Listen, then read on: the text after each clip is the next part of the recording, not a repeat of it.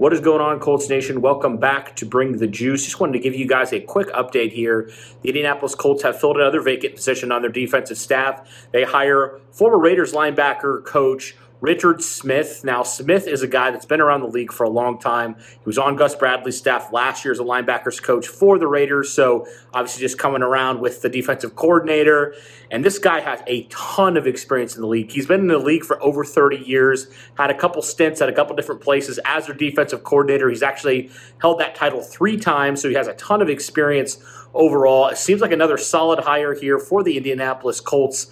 They still have to figure out, obviously, a few more position coaches. But the Colts, I think one thing we've noticed with these position guys that the Colts have brought in, a lot of guys with a lot of experience around the league. And that's kind of what the Colts want. I think that's what this Gus Bradley hire was, a guy who's had some experience all around the league, whether that's defensive coordinator, whether that's head coach. Gus Bradley is the guy that's bringing in a very, very talented staff, bringing in a very, very veteran staff, which may be exactly what this Colts defense needs, right? Remember, all the guys that the Colts had on their defensive staff, for the most part, were guys that were fairly new, still fairly young. And the Colts are bringing in a lot more veteran experience here in terms of their coaching staff. So they finally find their linebackers coach. Obviously, they have a couple more position coaches to figure out. But just wanted to give you guys a quick update. Colts figure out linebacker coach Richard Smith, a veteran in the league for a long time as a coach. We'll see how it pans out. That'll do it for this one, guys. Just a quick update here from Colts Nation. Thank you guys so much. And as always, go Colts.